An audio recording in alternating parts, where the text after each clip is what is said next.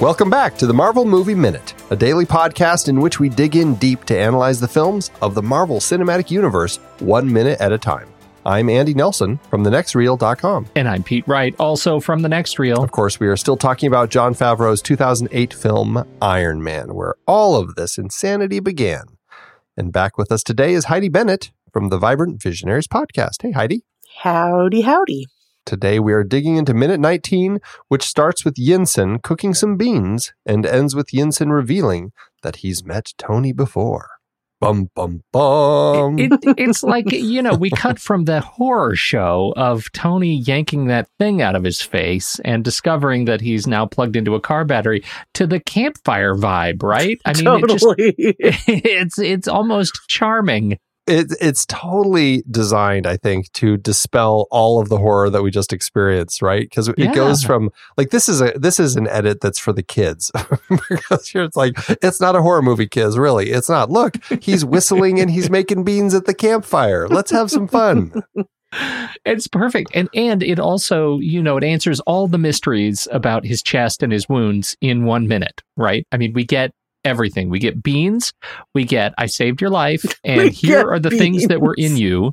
Beans and barbs. Beans and barbs. And I'm going to go ahead and explain all of this stuff for you and explain some of the lore, and they get it in really efficiently in this minute. Yeah, and you get his smile, too. Yeah, we needed that. Yeah. It's a very efficient minute in that they designed it that way. And I like that because exposition can be painful at times. And this way, it's storytelling done in an efficient way. And I think by kind of showing us the little jar of his souvenir, here, look what I've got for you. And you see the little pieces, that just, it's additional exposition so we know what's going on, but it's done in a way that I think gives you kind of a visual, and it allows for the storytelling to not just get bogged down in the talking. Because, I mean, it's definitely talking about what he did. I just love having that visual, though. Yeah. Well, and they bring up the atrial septum. Yes. I'm looking at pictures of it. You can find pictures and cross sections of the heart, and it's not good for those who are squeamish. Please don't look. I'll pass. Ever. I'll pass on that. It's not good. Well, and so it's clear the atrial septum is the basically the dividing wall between the two atriums of your heart, the left and right atriums. And so it's interesting that it seems very specific, doesn't it? Like it's not just aiming for the heart. No, they had to go all the way in. Like it's going to puncture your atrial septum. Yeah, and then what? So your heart is just a sac now? It's just an open thing? I don't know. I guess so. My medical training did not prepare me for Iron Man. I can only imagine what happens. Well, there are defects like the atrial septal defects where the wall between your left and right atrium ruptures. Well, it doesn't close after birth. The ASD it never actually officially closed. And the two atriums are obviously the oxygenated blood and the blood that's heading off to get oxygen, and so obviously mixing them is quite a problem. So I can see why it would create issues. But I do feel like this is that crazy comic book lore. Like this is what's going to happen. And that's why there's so many barbs in your chest that we had to put a magnet in there to keep them from moving any closer. Like it can't suck them out of the chest, but they're going to keep them from moving any closer to it. Now, does that bug you? I mean, as somebody who's read a lot of the comic, does that give you pause that we're just going to freeze these things? We're going to freeze these razor sharp barbs of shrapnel. We're going to freeze them in your constantly moving and pumping heart tissue, and you're going to be fine. It's a strange choice. I've never quite let that go. I know that I should. I know I should just move on. Yeah, I don't know how smart it is in the context of actual real world injuries, but I think for me, it is one of those things that I've let go because it is a comic book movie. This is kind of one of those things that just happens. And, it's the thing that makes Iron Man Iron Man. So I find myself, I guess, much more forgiving of it because of that. Yeah. Well, part of the reason that I am able to just sort of not let go, but move on, is that they show us the barbs, right? And as soon as they show you the barbs backlit in that little jar, that's the other thing that you always think about, at least for me, that I always think about when I see Tony and I see the arc reactor in his chest. I'm thinking specifically about that shot of the barbs and how, well, atrial septum magnet, whatever, did you see those barbs? And that is seared into my brain as a source of great terror. And that lets me move on with the story. Yeah, I just kind of thought, I'm not going to try to have to understand this. I mean, I get the gist of it, so let's move on, because it's fantasy. It's not reality. Wait, what? It is horrific, though, to think that Tony goes years with barbs like that. Like, those are big barbs. Like, when you look at them, it's not like, microscopic ones that he was pulling out. I mean, these are like fingernail clipping size. They're huge things that he was pulling out. It's like, why couldn't he just get the rest out? I don't know. But okay, I got a sidebar. I had a dog, a Labrador Retriever named Stormy, and she killed a farmer's chicken. I swear, this sounds like it's out of a book. It's not. It really happened. The farmer shot my dog with a shotgun, and we were able to take the dog to the hospital or to the vet, and they pulled out a lot of the buckshot, but weren't able to get it all. 6 years later, my dog died because one of the pieces of buckshot actually busted through her lung, and she aspirated. I was going to ask if it was the atrial septum, but it was the lung. No, it was a lung thing. But those, that for me is actually, that it moved into my dog's lung is a thing that, I was able to kind of work with. But this is the barbs in his heart that I just had a little trouble with the magnet keeping those things from moving. I just had a problem with that. I saw this now with the magnet, and I think, why didn't we get one of these for my dog? Because that would have been awesome. Yeah, that's what I was going to say, is the vet clearly just needed to install an electromagnet in your dog's that would have been chest. A glowing magnet in my dog's chest would have been so boss. That would have been great. An interesting difference with the comic book is that in the film, they went straight for the circular piece in his chest that becomes so iconic with Iron Man. In the comic book, that comes much later. What they build initially is he has to wear his entire suit. He has the whole suit on, and the entire suit is what is keeping him protected. And he goes on wearing that suit for a very long time. It's under his clothes all the time. And what's really inefficient about it back in the day is that he always, and this was actually, it worked well in the world of comic books, because the reason that he so often is struggling against the villains that he's fighting against is because it's running out of juice and he has to go plug himself in again. I can only imagine that in the film. Yeah, totally. He has to step into a charger. Right. That'd be so good. Well, that was always the best in some of the comics, where he's like, I just got to get to an outlet, and he'd like plug himself in. Oh, there we go. And then the old Iron Man would get out there and defeat the villain. Too funny. I like in this minute, speaking of sound design, like we were in the last minute, there's a great hum that builds as Tony is kind of moving the mirror around, and he looks at it. As soon as it kind of, that mirror goes from his face down to the electromagnet, this great hum just rises up, and it speaks well to the sound design, again, as we were talking about before. But it's just it gives it.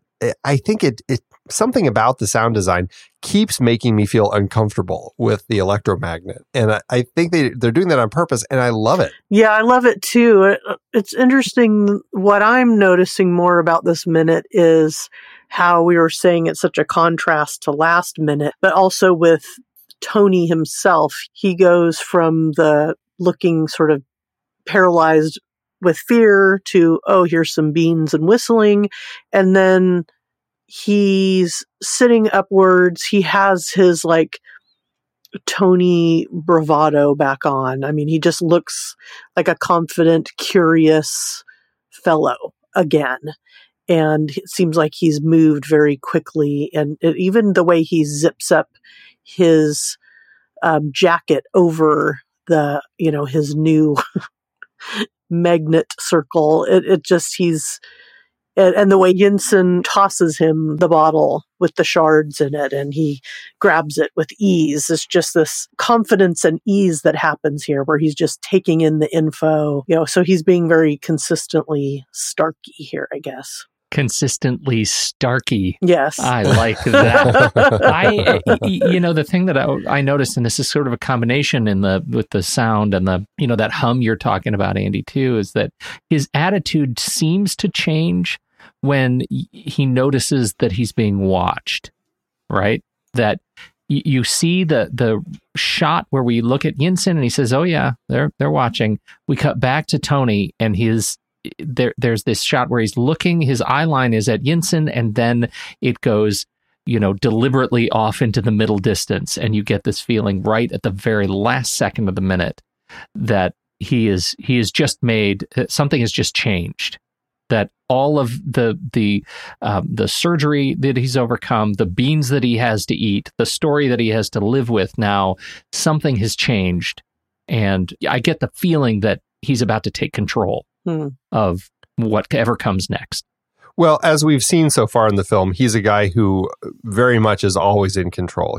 He always knows what's going on in the situations and handles it and takes control in ways that make sense for that rich playboy type of character. And you can see that. And it's a great point, Heidi, that here is this moment where he's like, he starts with him like, look at this horrific thing. And he's like, what the hell did you do to me? And as he absorbs it, I mean, he's a scientific genius and he kind of absorbs it quickly. And I feel like he understands it quickly. He really starts turning that Starkiness back on. It's nicely performed here. So orange and teal. Have you guys talked about orange and teal yet on this? These are some rather orange and teal-y minutes also. Totally. We haven't, I don't think we've had as much cause yet, but when did that trend really kick in? It was in the 90s, I feel like, maybe? Yeah, I remember, I'm not sure when it really kicked in. I remember noticing it mostly in The Lord of the Rings. There's a lot of orange and teal in Lord of the Rings. Yeah. Well, and I feel like the place that's most obvious, and maybe it's just because it's such a thing that you stare at for such a much longer period of time, is just a movie poster. You're looking at that image; it's not constantly changing. And I feel like the trend of that orange and teal in movie posters has just grown exponentially over the years. But yeah, in films, I definitely think that it's something that's been growing over the last several decades. And it is, yeah, you got the orange. And I guess it makes sense in context here. You've got the orange fire and then the teal, that blue for the cave, just to kind of give it that cave vibe. So in this sense, I guess I'd say it works in this particular world. I would agree. I think it works really well, and I think our brains are tuned to those colors. I mean, these are the colors of sunset. I mean, this is the color. This color pairing. It's a color of nature. It's a color of what is always around us. And I think that's why we have such an affinity to it. And I know, I think whenever I'm behind a camera, like that's what I'm looking for, because it's so easy to stop people when they see that orange and teal somehow mixed. It just always sort of naturally works. You can do so much with it. And here it adds so much to the mood. It gives us a sense of that, we have this warmth that's right in front of us, right? It's the warmth of generosity of Dr. Yinsen, who has just saved his life, but we're still in a very cold place. And so it's the color pairing is such an exercise in distinct contrasts here, the emotional contrast that we get for the humanity of the experience and the coldness of the place. I think it's just so natural. I'm just kind of reading up on it right now. It looks like people have been talking about it. I mean, it's been a conversation topic for a very long time, but it sounds like some people are pinning it down to "Oh Brother, Where Art Thou" back in 2000, because that was the first film to be scanned onto a hard drive in its entirety to create the digital intermediate so that they could jump in and really play with the colors. And that is where kind of this trend, it began because they could really play with the colors to create exactly the looks that they wanted. Now that you say that, I thought you was a toad. Now that you say that, that rings a bell. You know, I do remember that they did a lot of fancy color play in that film. Well, anything else for this minute, you guys? Not from me. That's what I got. All right. Well, Heidi, thanks again for joining us. Where can people find you? You can find me at vibrantvisionaries.com, and I'm also a coach for creative people. So I'm a professional coach for professional multi-creatives. And if you're wondering what the heck that means, you can go to HeidiBennett.com, HeidiBennett.com. Fantastic. Well, that is it for today's show, everybody. Thanks so much for tuning in. Make sure you subscribe to the show for free at MarvelMovieMinute.com. Join us over in our Discord chat room and follow us on Facebook, Twitter, and Instagram at The Next Reel. And if you like what we do and you want to support us and get some cool stuff, become a patron over at patreon.com/thenextreel. Until next time, true believers.